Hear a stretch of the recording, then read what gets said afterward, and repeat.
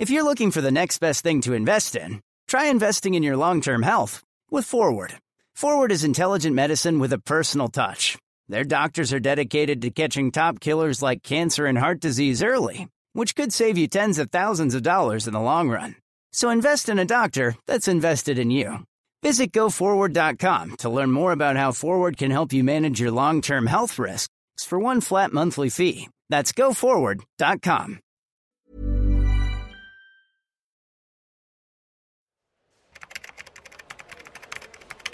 It's no secret that writing can be lonely work, but does it really have to be?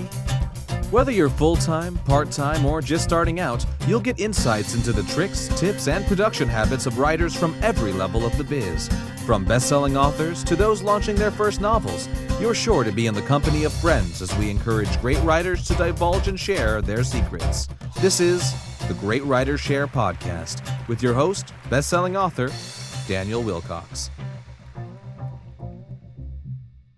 Hello and welcome to episode number 63 of the Great Writers Share podcast, where every week we hijack an hour or so of time from some of the kindest and hardest working writers around today to join us on the show and discuss everything that makes them tick, roar and bounce. My name's Daniel Wilcox and today's date as of recording is Monday the 23rd of November, and I'm going to dive straight in with my personal update.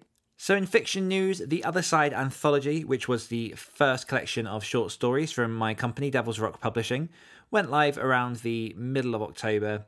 It's difficult to remember the exact date because a lot happened in October, but I'm incredibly proud with what was brought out, what was created, what the authors have included, and just how it sits on the shelf. Like the hardback came through, the paperback came through, it looks fantastic. I think that there's not a thing on there that I'd change at all.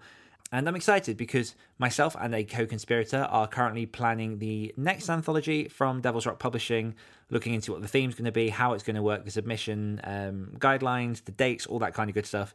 So keep an eye out if you're a horror author or if you know someone who's a horror author who might be interested in submitting. That will be over at www.devilsrockpublishing.com, where you can find out all the information very, very soon. On top of that, When Winter Comes, which was my first ever serialized story novel series, which I put fingers to keyboard on around March of this year, although the story stretches back to 2016 when I originally found the notes for the conception for this story. And it's been a journey. It's been a hell of a journey. I love it when a story tells you what it needs to be, because originally I'd planned for a minimum of 7 episodes, probably around 9 episodes.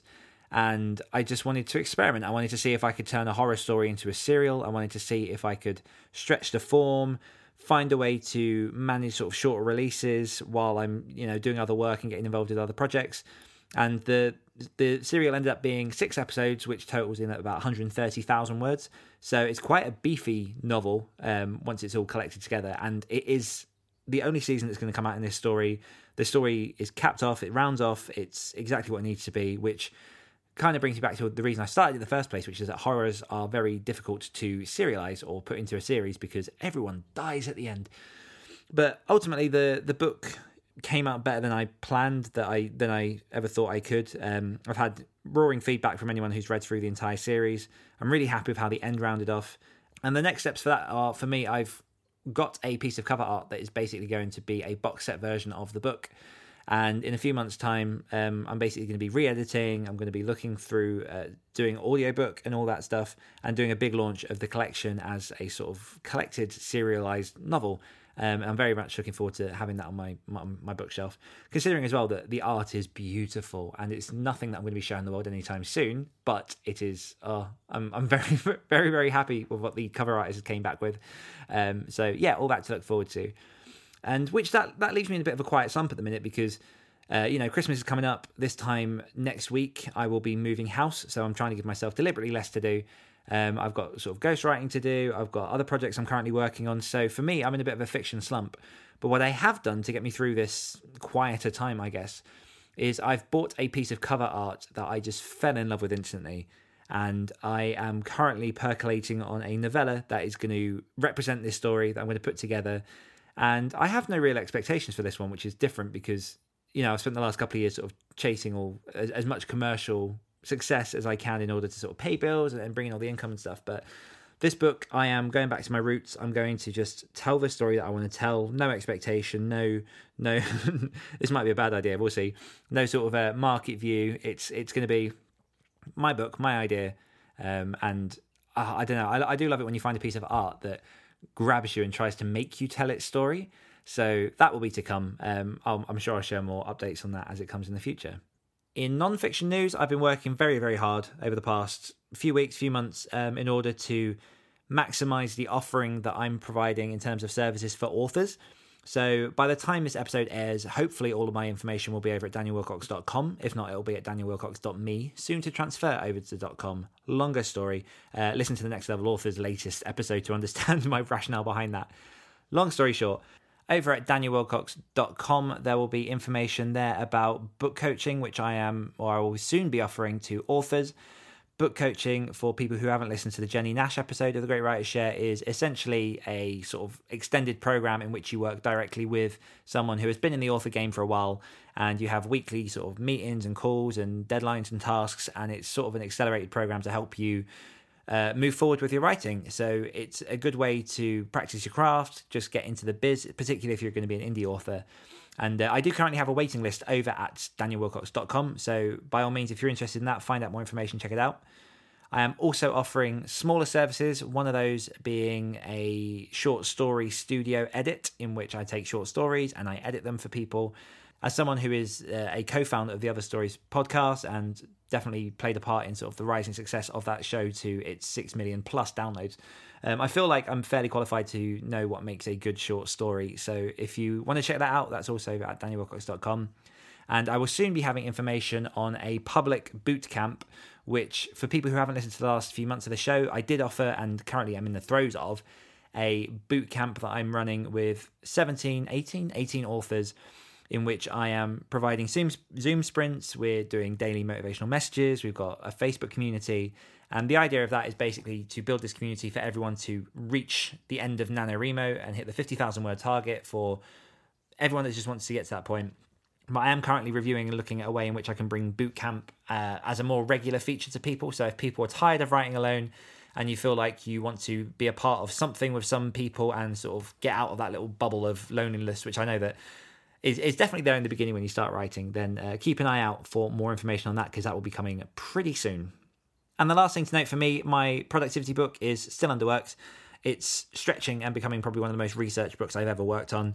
I am incredibly excited at what it will be, but it definitely needs a lot more work. So that's all I can update you on at the minute is much heavier research. I've got a direction, I know where I'm going, but it's just making it happen. So keep an eye out for that. Today's guest is someone who I am incredibly excited to have interviewed, and it is the wonderful Josh Malerman. For people who are unfamiliar with Josh Malerman and his work, he is the author of the novels Bird Box and Mallory, as well as a whole slew of others. Bird Box has been translated into a Netflix blockbuster with Sandra Bullock, with John Malkovich, with Sarah Paulson, and it was a hit success. I've read the book, it's fantastic. I've read Mallory, it's also fantastic. I've seen the film, it was also fantastic. And I'm a big fan of Josh and a lot of what he does, so I really enjoyed having the chance to sit down with him. And we discussed some things that I think are a bit more non-conventional, because I know that Josh has been on a lot of interviews talking about how Bird Box works, how Mallory came about, all these kind of background information about his writing journey. And one thing I hadn't really seen was us take the angle of the artist and his life as a writer, as a musician. He is also one of the lead singers of The High Strung, which is a very, very popular band. And yeah, we went all over the globe on this, and it's an interview that might actually be one of my favorite interviews I've ever given. It's one of my favorite interviews that I've ever sort of been on the other side of. I'm very, very thankful. Josh, if you listen to this, awesome. Thanks for coming on. We can definitely do this again sometime.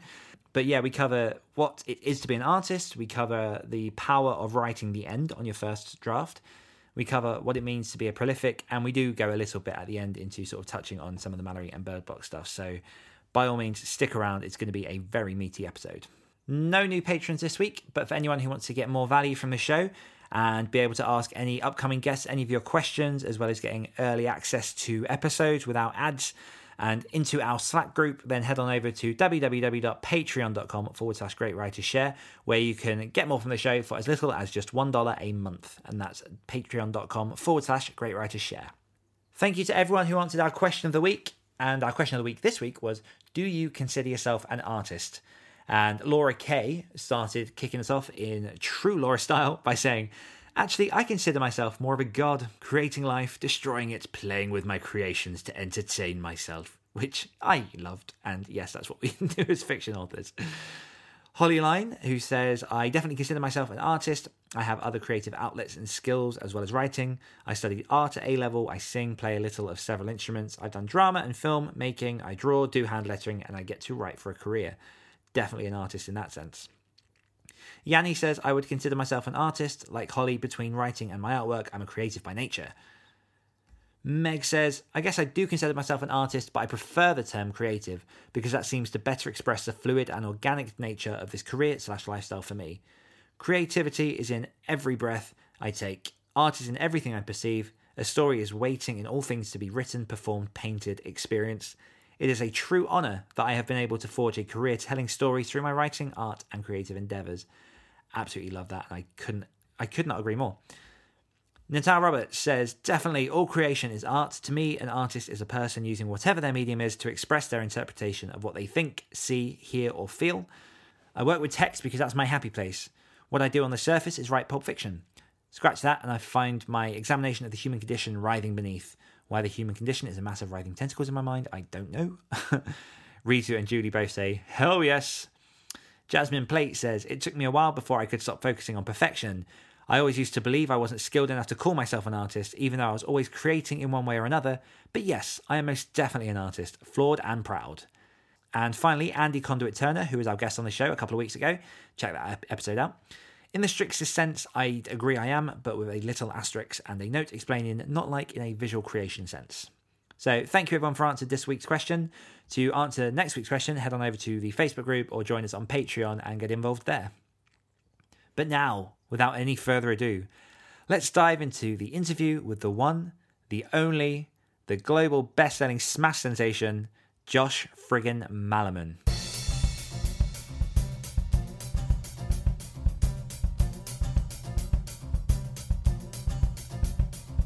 Josh Malerman is a New York Times best-selling author and also one of two singer-songwriters for the rock band The High Strung, whose song The Luck You Got can be heard as the theme song to the Showtime show Shameless. His critically acclaimed novel, Bird Box, has been adapted into a Netflix feature film starring Sandra Bullock, John Malkovich, and Sarah Paulson, and was also nominated for the Stoker Award, the Shirley Jackson Award, and the James Herbert Award. The sequel novel, Mallory, was released earlier this year to roaring success, and his books Black Mad Wheel and Goblin have also been nominated for Stoker Awards. Joshua Malerman, welcome to the show. Hello. That intro was amazing for me. I was like, it was like a reminder for me. I was like, oh yeah, wait. Yeah, you do have a best-selling novel, and oh my God, you do have a movie made. Yeah, that was nice. It's got to be, yeah, it's got to be something that's so, I don't know, I'm trying to put myself in that position because obviously you do have a lot of credits behind your name. Like we listed the awards there. Obviously you've had things translated into film. You've got the band going as well. There's so much going on. And I think the beginning of how I want this interview to start is very, very much digging into what the definition of an artist is, because obviously you've got the band, you've got the books, you've got the sort of film adaptations. So let me ask you, what does it mean to you to be an artist in today's world? Wow. I have never been It's a big question to start with, I know. But one of my favorites. I've never been asked it, but one of my favorite subjects to discuss. The way I see it is, if you want to be an artist, you have to finish works of art. And this is something that I came to young enough where it was frustrating because I wasn't finishing. I was writing songs, and that definitely got me through it, this period, but I wasn't finishing the novels that I was starting. So between the ages of like 19 to 29, I tried my hand at like 4 novels and failed. I'm putting quotes around failed, because all I really mean by failed is I didn't finish them. I didn't care if they were right or wrong or good or bad or long or short, whatever it was. I just didn't finish one. And somewhere in there, I started thinking, if you're going to be an author, you have to actually write a book, buddy, you know? And it was a kind of a daunting realization. You're writing songs. Okay, this is good. But that translates immediately over to what is an artist, because And I'm not even just talking about like the eye of the beholder or everything's objective, but there really is no right or wrong to it, right? And if you look on the spectrum, let's say you're setting out to write a novel, and you're like, oh, am I good enough? Okay. And if you check out like the spectrum of what you've read, what you've experienced, and you go from like the absolute height, the pinnacle, to the worst, and there's thousands of books between, I think it's safe to say that you feel like you would fit somewhere on that spectrum. So it would be incredible if you got beyond the pinnacle of what you think that is. And it would be maybe even more incredible if you fell below what you consider to be the worst book you've ever read. So to me, you take all those people as artists, you take all those people as serious. They wrote novels. This guy's an author. This girl's a filmmaker, whatever it is. And so to me, then it literally just comes down to just writing it, just finishing one, just making a movie, just making an album, whatever it is. So as simple as that answer, and as long as that answer is, it really just comes down to an artist is someone who finishes works of art. I love that so much. And that resonates a lot because a lot of the authors that I speak to, 9 times out of 10, they're people that have tried in the past but never quite reached the end. And one thing that I preach to a lot of people is, if you're looking to get into this kind of profession, there is nothing more powerful than writing the end on the first draft and knowing that you can finish, because that is such a huge hurdle for people to even get to. The idea of writing however many pages of a work and hitting the end is just phenomenal. And for me, I don't really care what happens after that. I can put every part of my journey down to me writing the end on that first novel. Could not agree more. So at the end of those 10 years and the 4 failed novels, I had some crazy idea that I was going to write 2 at once, because I figured, and one was a very lofty idea, which actually sounds appealing to me again now, but hasn't for a long time. And then the second idea was sort of this real psychosexual horror novel, real fast paced thing. And I sat down to, the idea was real fast. The idea was you start one, if you get stuck in it, you turn to the other one. If you get stuck there, we turn back. So we can use, instead of getting stuck and then no, never come back to it, I can use these 2 ideas for each other, against each other, for each other. So I made it like 2 pages into the loftier idea. And I was like, shoot, I don't know what's going on. And I transferred over to the dirty one and just exploded through it. Like something like, what was it? 91,000 words in 28 days. Wow. All handwritten. And this was all in an all-night coffee shop outside of Detroit. And I would go at midnight and write till about 4 a.m. It was winter. It was December of 2004 or something. And I'll never forget when getting to a spot where I was like, wait a minute, I know how this ends. And I'm near that spot. Like I was on page like 270 or something. And I made it to 300 in one of the failed novels. And I'm like, but wait a minute, I actually know that this stops at this scene that's coming up. Like, and it's exactly what you're saying. The feeling was indescribable. I've never felt something like it. Not even, it's just different. But seeing Sandra Bullock as Mallory was a whole different kind of like, but like that feeling of like, there's just nothing like it. And it's exactly what you said. Part of you doesn't even really give a shit what happens after that. Mm-hmm. What's the difference? Like, yes, I can make this better now. And that was one of the beauties of handwriting it, is that it forced a typed out rewrite. Because if you're going to enter it, you're not just going to enter it verbatim. You're going to make changes, right? So it forced a rewrite. But so it was like, okay, I'll make this better. Where's it going to get published? What do you mean? Who cares if it even gets published? Let's do another one and another one. And so my early run with all of this before Bird Box got picked up was, and Bird Box is included in this run, some 9-10 novels or something, like when I met my agent and all that I never once tried to shop. I guess I rewrote Wendy because it was handwritten, like I said, whatever. But so the point is, like, there was never a sense of what do I do with these. Now, a couple of things to keep in mind. At the time I was in a rock band, I still am. And we were playing our shows or playing our songs every night in a different city, right? So there's some artistic gratification there. Like we were, I didn't have to find that in the books that I was writing. and we weren't making money in the band. We started to maybe at the very end in a better way, but not like, not where we're like, oh, we're retired, or, I mean, I just, for some reason, I never saw the books with this urgency, with dollar signs in my eyes, these kind of things. It just seemed like them being finished was enough. And now I have in the crate behind the screen, there's 33 rough drafts in there of novels. 9 of them are out in the world. Well, yeah, 9 of them are out in the world.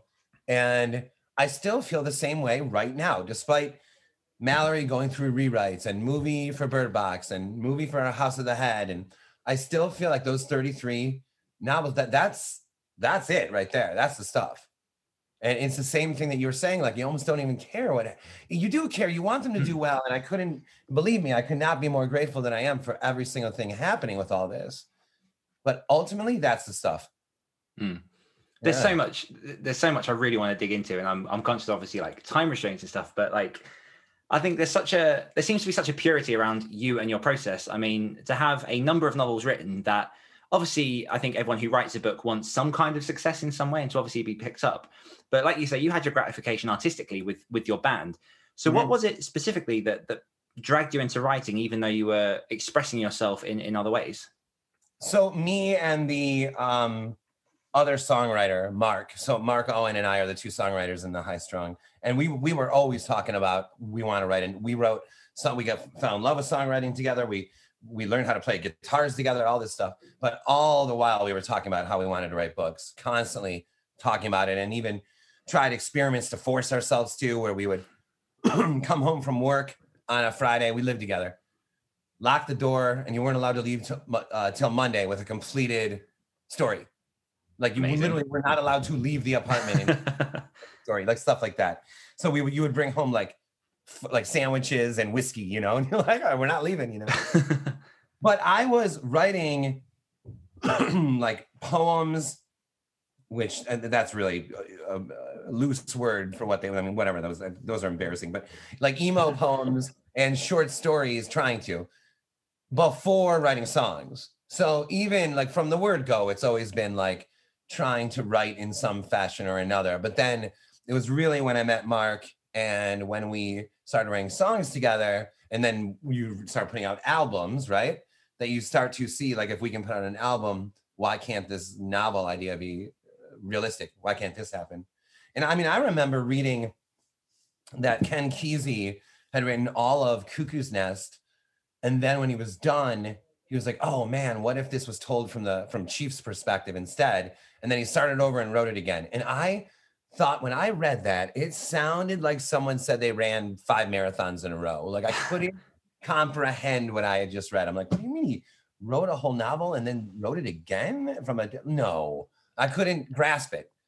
And then with Bird Box, there were, it gets picked up. The rough draft was really a wild incarnation of that book. But anyway, it gets picked up, and there were enough notes that had to do with the rough draft had like 14 housemates, and the final book had like 7.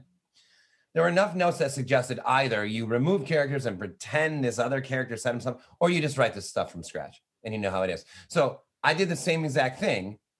Bird Box got picked up, and I saw the notes that they had, and just really in terms of limiting the characters.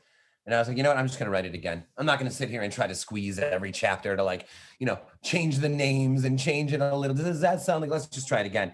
And that was a real eye-opening experience for me of how, well, I guess I would call it, you're in writing shape, right? So if you're not finishing novels, if you're not writing regularly, the concept of writing the same novel twice is bonkers. Yes. But if you are, and if you're doing it every day and you're working on it and you're rewriting and you're working on another idea, it's not all of a sudden. So that's another thing, because I feel like we're sort of now satelliting what makes an artist, right? Mm-hmm. And there is being in artist, like shape for it. Well, that can mean that you get wasted every night and paint, every night or whatever. It's not the same as being on the treadmill, but there is a certain like artistic muscle that has to be in shape or something as well. Absolutely. I will also state, just for listeners, if you do hear some thumping in the background, it's my next door neighbors, and I'm not Edgar Allan Poeing and having someone just dead beneath, just a heart beating beneath my floorboards. Like, I was gonna ask. I was gonna be like, there's someone that shut up, Philip.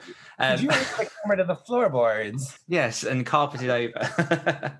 I'll move the camera. I'll show people just to be sure.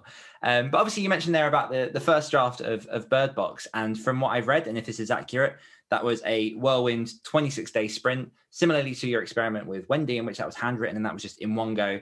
Bird Box was 26 days, mostly italics, barely any dialogue tags, and with 5 finches flying above your head.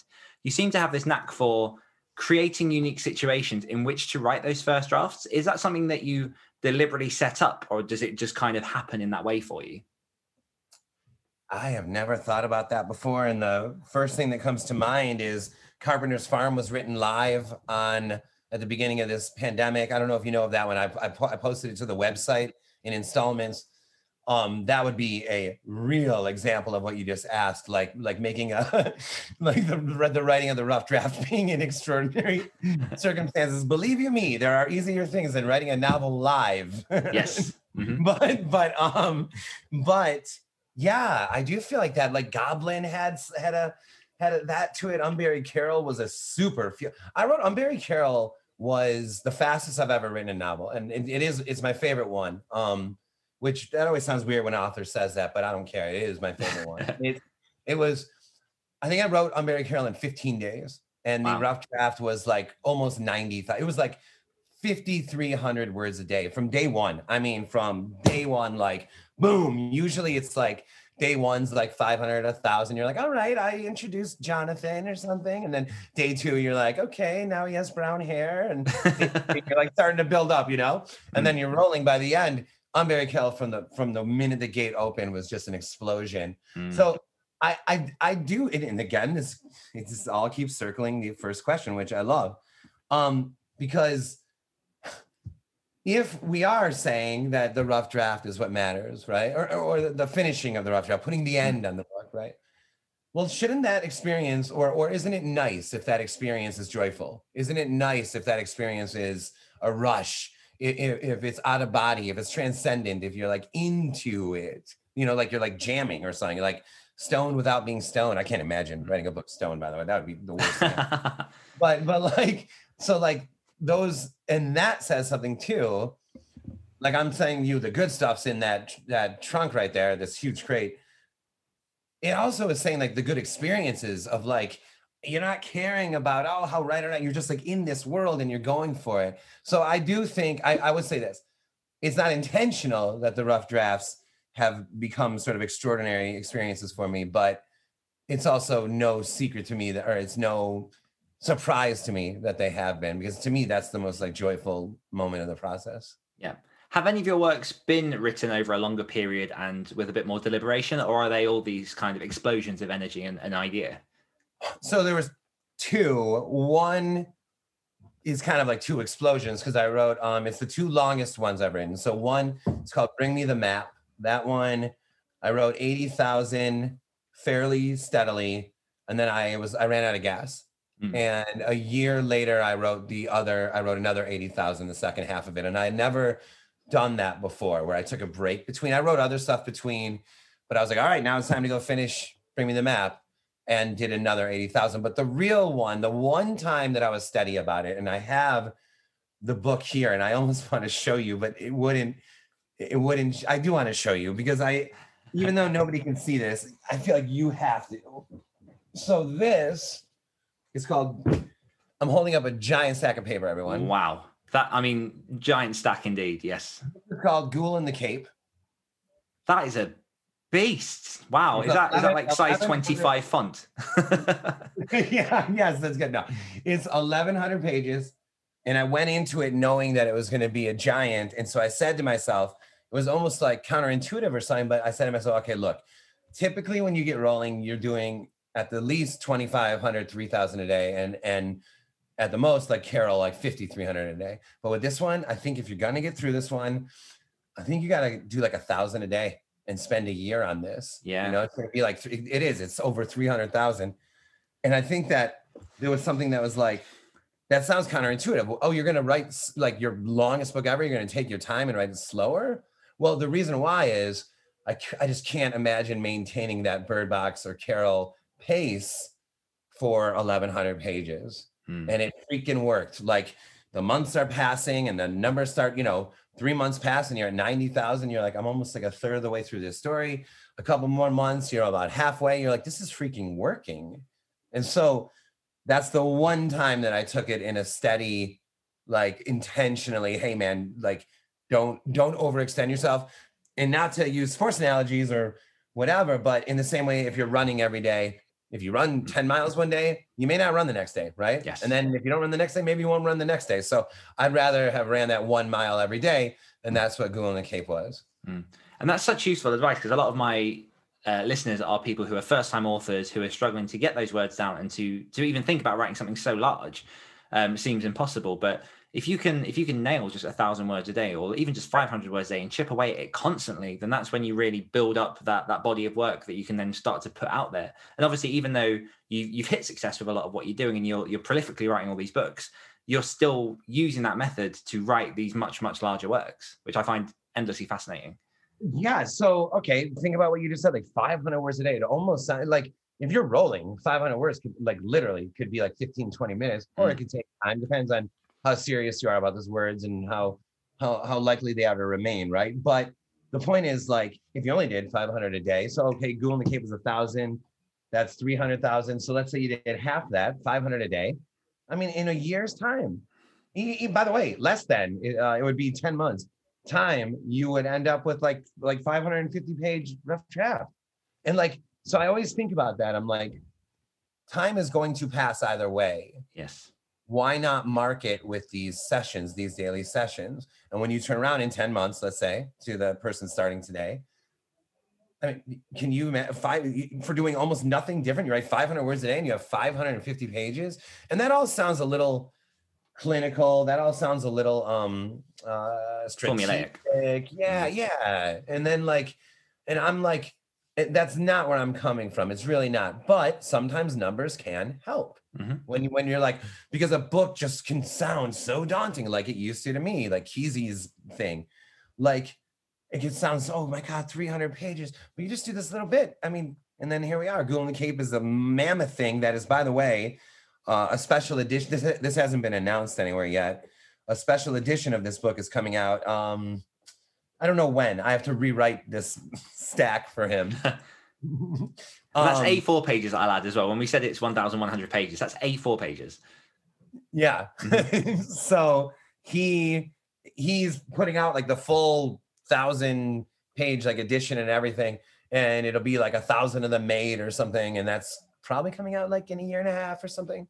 But I got to still rewrite it for him. But I had a long discussion, and this is an interesting thing for writers to hear too, that there are different kinds of rewrites depending on the book itself. And this is the same with music.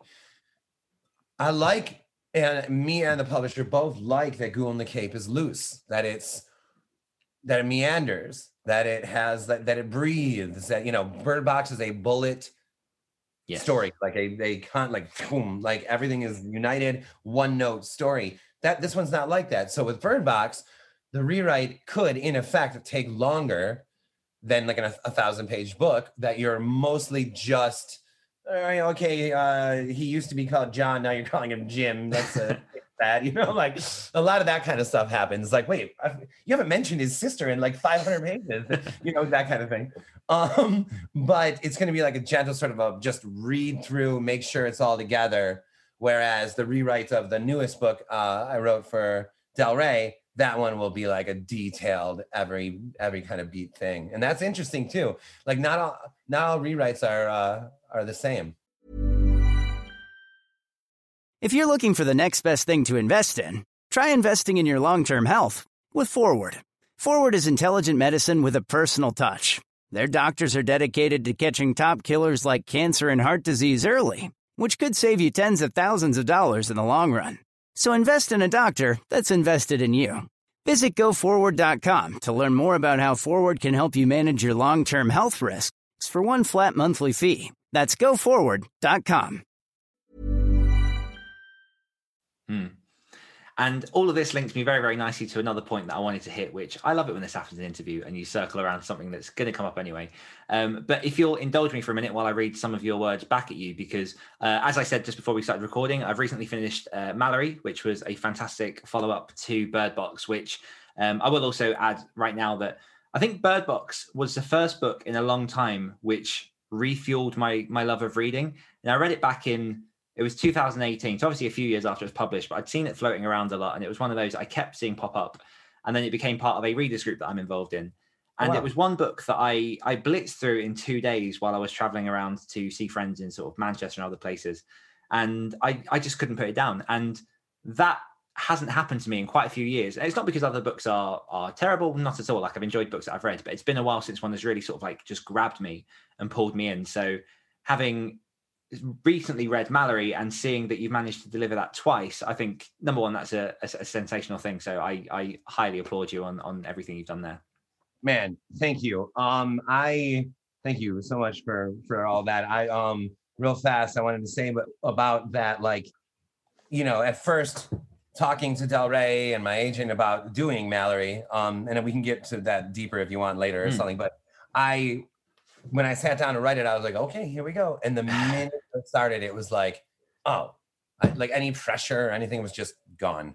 It was like, I'm just happy to be with Mallory again. Like, there's just some characters that come around, I think, for authors that, how do you explain it? Like, there's no, remember, she would be like this, or she would, you know, she would, it's just like naturally this, I know her. I got her. I know her. Yeah. It's got to be such a nice feeling. And I definitely want to get to some of that stuff. But I will say for listeners, if we don't get more to some of the Bird Box Mallory stuff, you did do a fantastic interview on the This Is Horror podcast. And Michael David Wilson is a good friend of ours, and he was on the show recently. So I'll definitely link to, I think you did 3 episodes sort of in sequence that you put up there. So if people want to find out more about that, it's definitely in there. I'll link to that. I love you guys. No worries. But yeah, at the end of Mallory, you wrote a little afterward. And as I was reading through it, there was some part that really, really pulled me in. And I'll read this full paragraph and then we can kind of discuss, but it is quite long. So like I say, please do indulge me. What the prolific understands deeply is that you can start anywhere in a prolific's catalogue and work your way in either direction from there. What the prolific cherishes about all things is not the singular work of art, but the canon, the oeuvre, the arc of a creative mind unable to stop itself, the waves created by endless ideas. Have I mentioned that the prolific believes anything he or she does at any time is a snapshot of the whole? That to wait years between projects is akin to having misplaced 1,000 photographs from an era that, in hindsight, was much cooler than it felt at the time. Now, for me, that clicked on so many levels because I'm known more within the indie community as someone that writes very, very fast. So I put out a lot of product in different places. And for me, I was getting to a position in which, well, number one, I do want to slow down a little bit and focus more sort of and go a bit more deeper into projects because I feel like personally I'm writing a bit too fast, but that's a whole different conversation. But to read something like this and to know that there are other people out there that feel that sense of urgency to create something that captures a moment in time and doesn't feel the pressure of a book needing to be a perfect monument of who a person is, that it's shifting, it's changing, it's morphing as time goes by. I mean, I know that when I interviewed Jonathan Jazz, he mentioned a few times about the art of the prolific, but talk to us a little bit more about that idea and how you feel about that, because it's something I've never seen so succinctly put and so eloquently put as you have. Man, we're getting deep here. Oh yeah, no, this is, again, these are like my favorite subjects. So I have numerous friends that have book ideas, and then I see them getting stuck, and I keep going back to the moment I finished a first book, which was, like I said, there was the lofty idea that I was like, this is the one I'm trying to write, and then the crazy horror story that I was like, this will help me write that one, essentially. Left the lofty one behind and went nuts into this one, and I see friends that are stuck on their first novel, and I start to feel like I have a feeling that you think that novel has to represent you in full. Mm-hmm. And I think that's what's going on here. Every character, every street name has to represent you in full. And what you don't realize, and you can't know if you're prolific or not until book 2, right? I mean, you can't, if you only wrote 1, you don't know until you write that second one, like what you're capable of in that way, right? But the minute you do have that second book, then you start to realize, okay, Wendy was more about sexuality. Goblin was more about like a character, like sketches or whatever.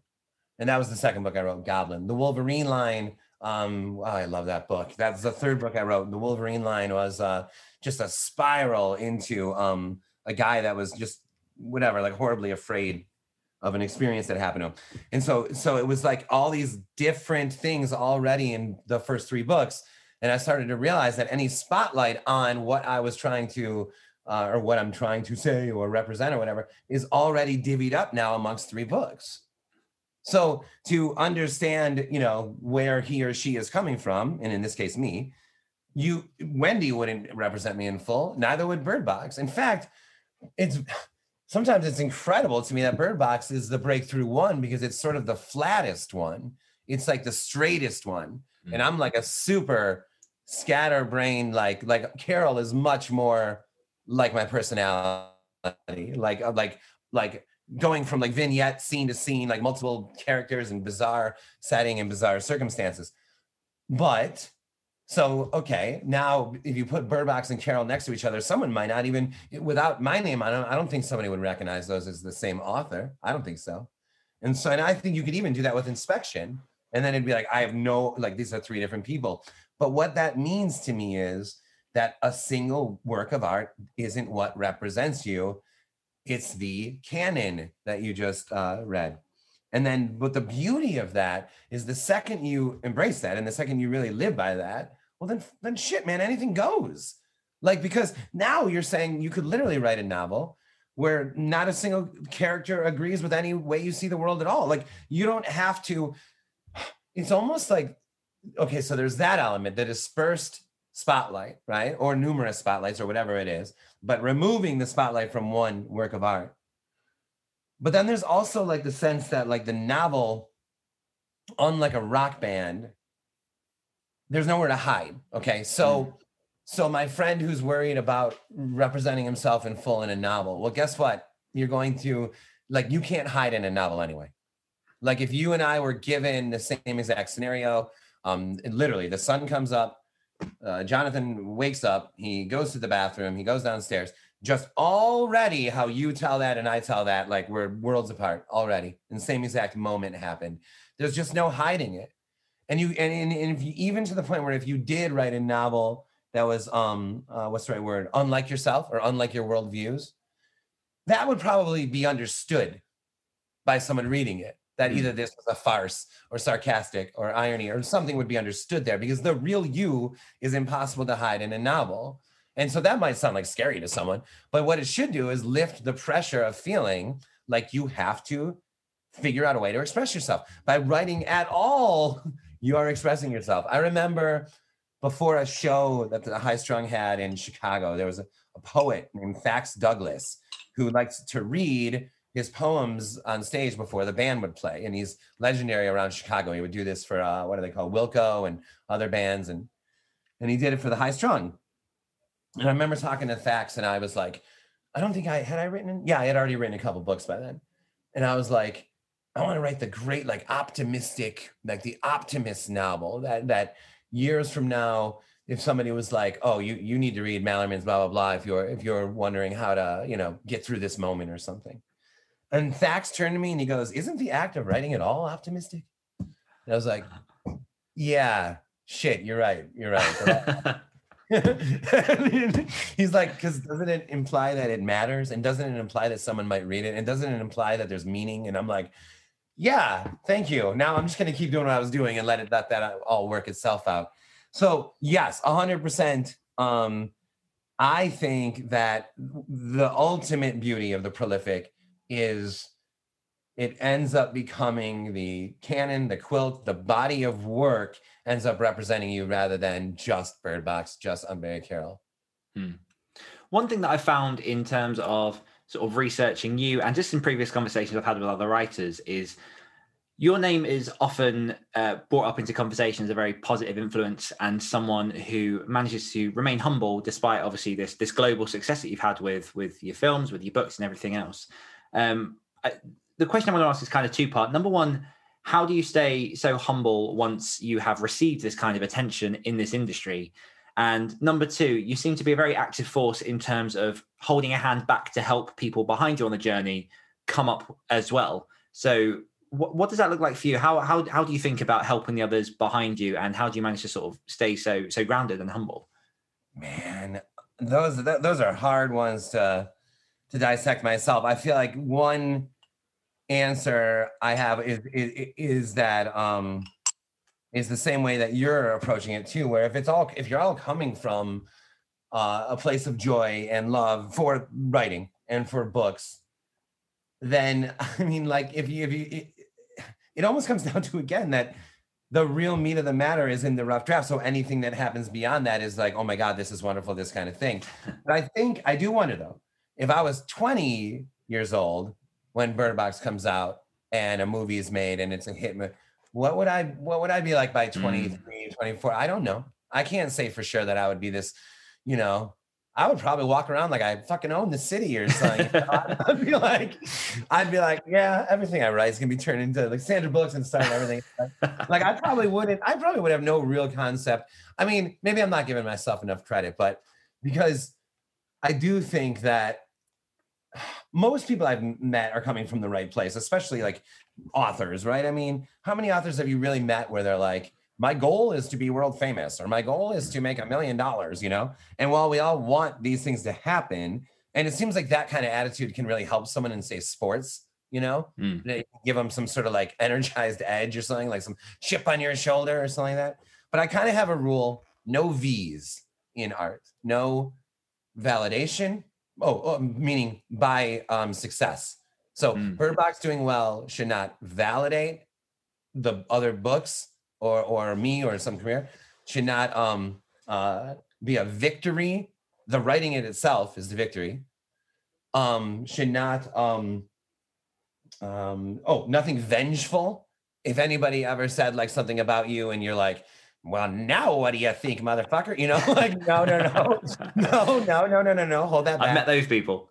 Yeah, right. And then there's one more, but I can't remember the fourth V right now. It's in the newest book that I wrote, the 4 V's. But the point is, like, I'm very aware at 40, like or 40 something, like, be like, let's not look at the success of Bird Box as it means, there's no spite in that. There's no bad feeling. You're not wishing, you're not glad that this happened, that someone else sees you, succeed. Like, no.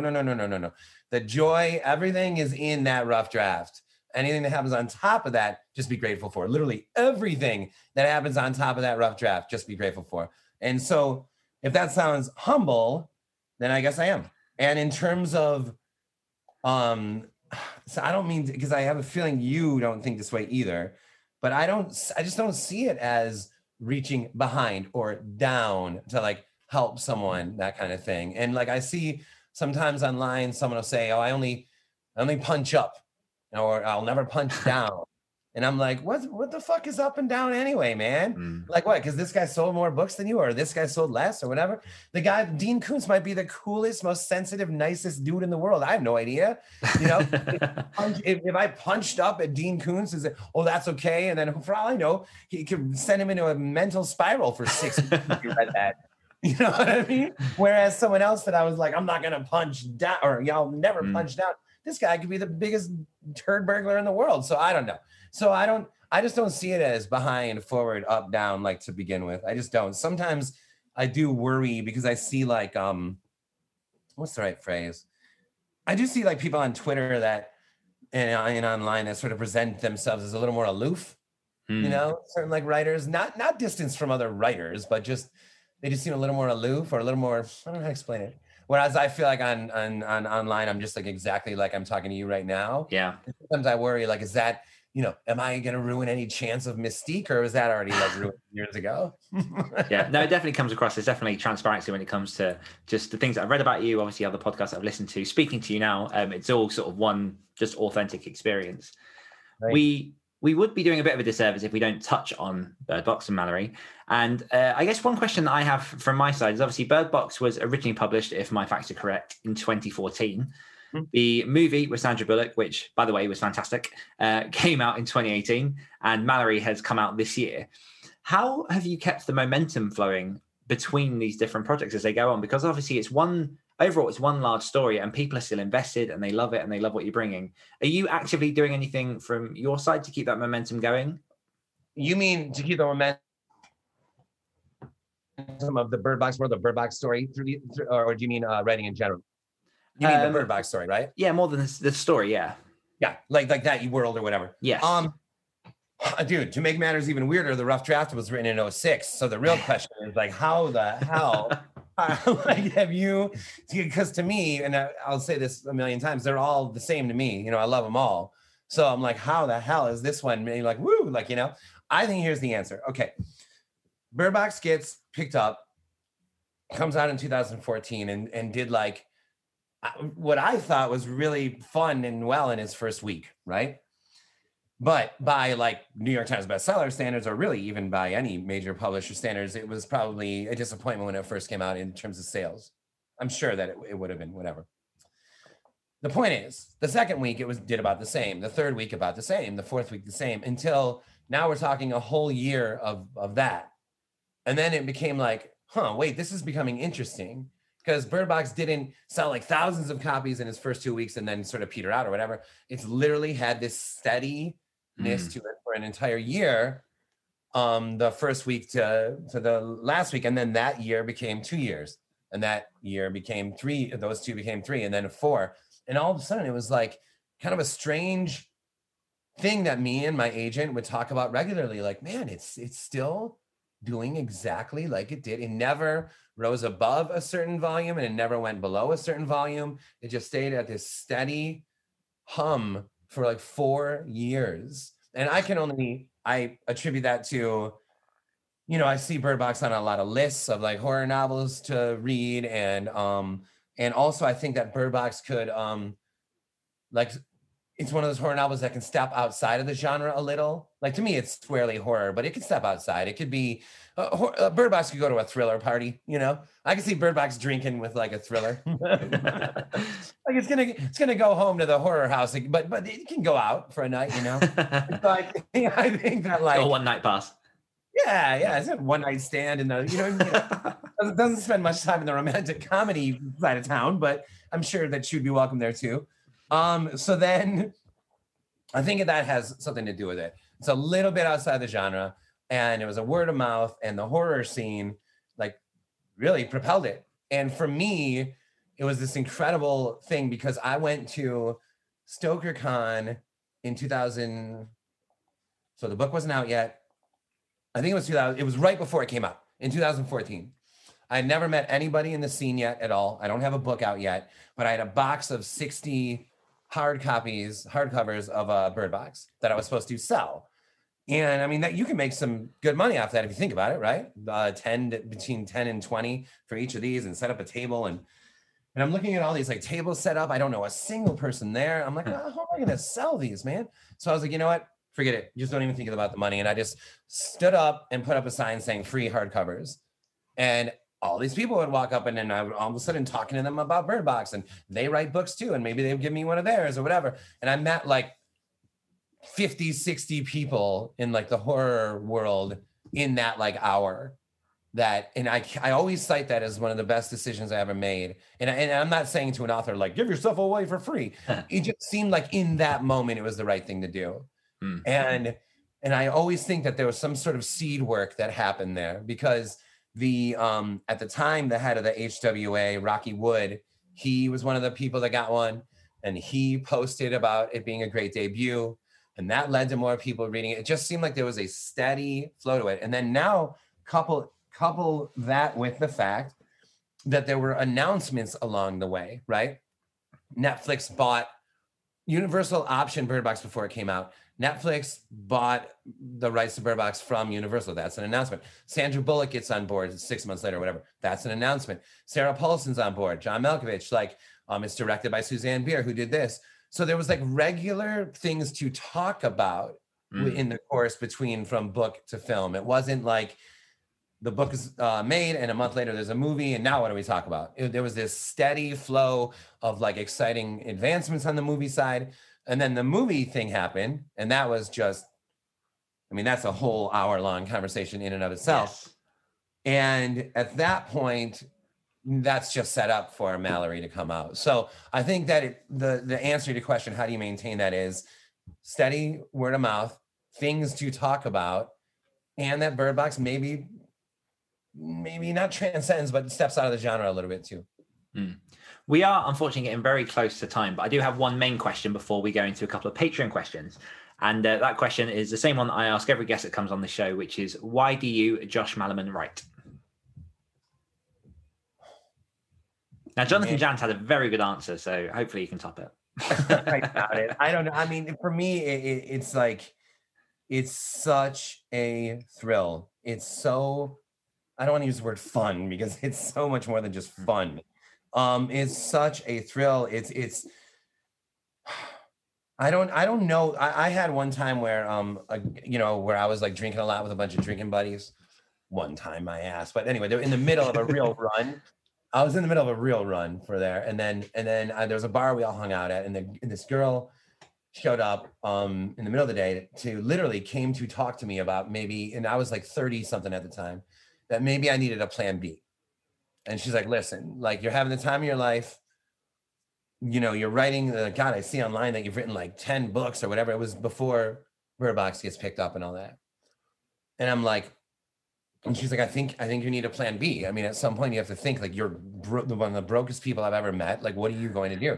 And the question was so bizarre to me, man, that it wasn't like, I didn't even get upset about it. It was so weird to me. It sounded like she could have been asking me like, I think that you need a third foot, or I borrow one of your eyes. You know, I was like, I literally didn't understand what she meant. What do you mean, like, plan B? Like, this is what I do. This is like that. I'm gonna write another one and another one, another one, and then Bird Box got picked up, and I can say with absolute certainty that if without HarperCollins, Del Rey, the movie, all that, I would be at 33 books now still. I was doing about 2 a year before all this happened, and I'm still at about 2 a year since it's happened. So why do you write? I mean, there's no intentional, I'm going to say this. But it's like, I don't know. It's the most thrilling, joyous. It's like the place that I have the most, it's the most colorful place that I go to. Fantastic. Beautifully put. We're going to just ask, I think we've got time for one question from our patrons over at patreon.com/greatwritershare. And I'm going to go with Faye Trask, who says, how much say did you have when it came to turning Bird Box into a movie? Did you get to do anything neat, like meet the actors or visit the set? Oh, yeah. So, okay, in terms of say, none. And that, think about it. Bird Box was optioned before it came out. It's my first book. So talk about no leverage. I mean, I literally had nothing out in the world yet. So we happily, joyfully said, take it away and do whatever you want with it. That said, we were welcome. I was welcome into like the first initial conversations with who the screenwriter was going to be. I flew out to LA and went onto the set to meet the producers, and they showed me storyboards. They would give us like updates, and we were welcome on set. And Allison and I, watched a scene shot out in the woods, and then we watched the majority of a large chunk of the day was in like a sound studio, like on the Warner Brothers lot, like just like you'd see in the movie, like where Pee-wee was riding his bike around, that kind of stuff. And like we're in one of those studios watching the scene where the car flips, So Sandra Bullock and Sarah Paulson are like in the car, like, and then they, it comes back, and then it comes back, and it comes back. It's all in this like this like contraption, this machine. And at the end of that day, okay, real fast. So where they filmed was all like lit up, and it was all like sort of shadows beyond that. And at the end of the day, we were there for hours. One of the main producers was like, hey, Josh, I want you to meet someone. I'm like, oh shit, I'm about to meet Sandra Bullock. I'm like so nervous, And he like led me through a bunch of people and walked me out under those lights, and everyone else more or less, sort of like was back in the shadowy area. And I was like meeting her under the bright lights of the stage. And she's like a full makeup and costume for the role. And I'm like, Mallory. I'm like, what is going on right now? I'm meeting Sandra Bullock like she has her own spotlight or something, you know? Like, yeah, it was an amazing moment. And then we were invited to the LA premiere. And this was actually kind of a big moment for me because the LA premiere, well, that was a huge moment for me, but the LA premiere was in the contract, actually. Like, Josh gets to go to the premiere, right? And then Allison and I had the time of our lives that night. Oh my God, just even thinking about it now. And then after that, they invited us to the New York one, and that one wasn't in the contract. And it really meant something to me. I was like, oh my God, they're like, we added to that party. Well, which we do. Allison and I definitely are adders. But I was like, we're definitely not subtractors. And I was like, we added to that, to their party, and they liked us, and they went. So that was a huge sort of moment. So did I have any say? No, I also didn't care about that. In the same way with my band, I'm the songwriter. I bring a song. I don't tell Derek what to play. I wrote the song Bird Box, and they just played it however they wanted. Great, done. Amazing. I love that. Okay, so we're going to go into a quick fire round now, which is 10 questions I'm going to throw at you as quickly as possible. At any point, feel free to pass. Otherwise, just go with whatever answer comes first. And if you're happy, I'll see you on the other side. Okay. Okay. Bram Stoker or Mary Shelley? Say it again. Bram Stoker or Mary Shelley? Oh, man. Mary Shelley. What's your go-to breakfast? Eggs. If you could sentence one person to live in their own personal quarantine for the next year, just to free the rest of the world, who would it be? Alternatively, go on, sorry. Say it again. I was going to say, alternatively, if you don't want to answer that, would you live in your own personal quarantine for 1 year just to free the rest of the world? I think the answer to this one is too obvious. I do have someone in mind that should go in quarantine for a year, or maybe 50. we'll go implied. The Beatles or The Who? Oh, man, The Who. Who's your go-to author to get you out of a writing funk? Recently, it was Philip Roth. What one musician, living or dead, would you invite into your hot tub? No, but it sounds really weird. But I feel like my answer is Neil Young, but that sounds like the weirdest person. But I have so many questions for him about his songwriting. I guess Neil. This is the best situation to answer those questions, just weirdly naked in a hot tub. Right. If a random fire destroyed all of your work and you were only able to save one story, which story would you save? Oh my God. Ooh, that's the scariest question I've ever been asked in my life. One story. Oh boy. It's a novel called Pest. What's your party trick? My party trick? I can drink this drink in half. What's one Christmas present you wished you got but you never received? No, I did get that. I was about to say that I wanted the Constructicons. I would like. Man, I pass. That's a stumper. If you could have one sentence, word, or phrase published on a billboard and viewed by millions, what would it say?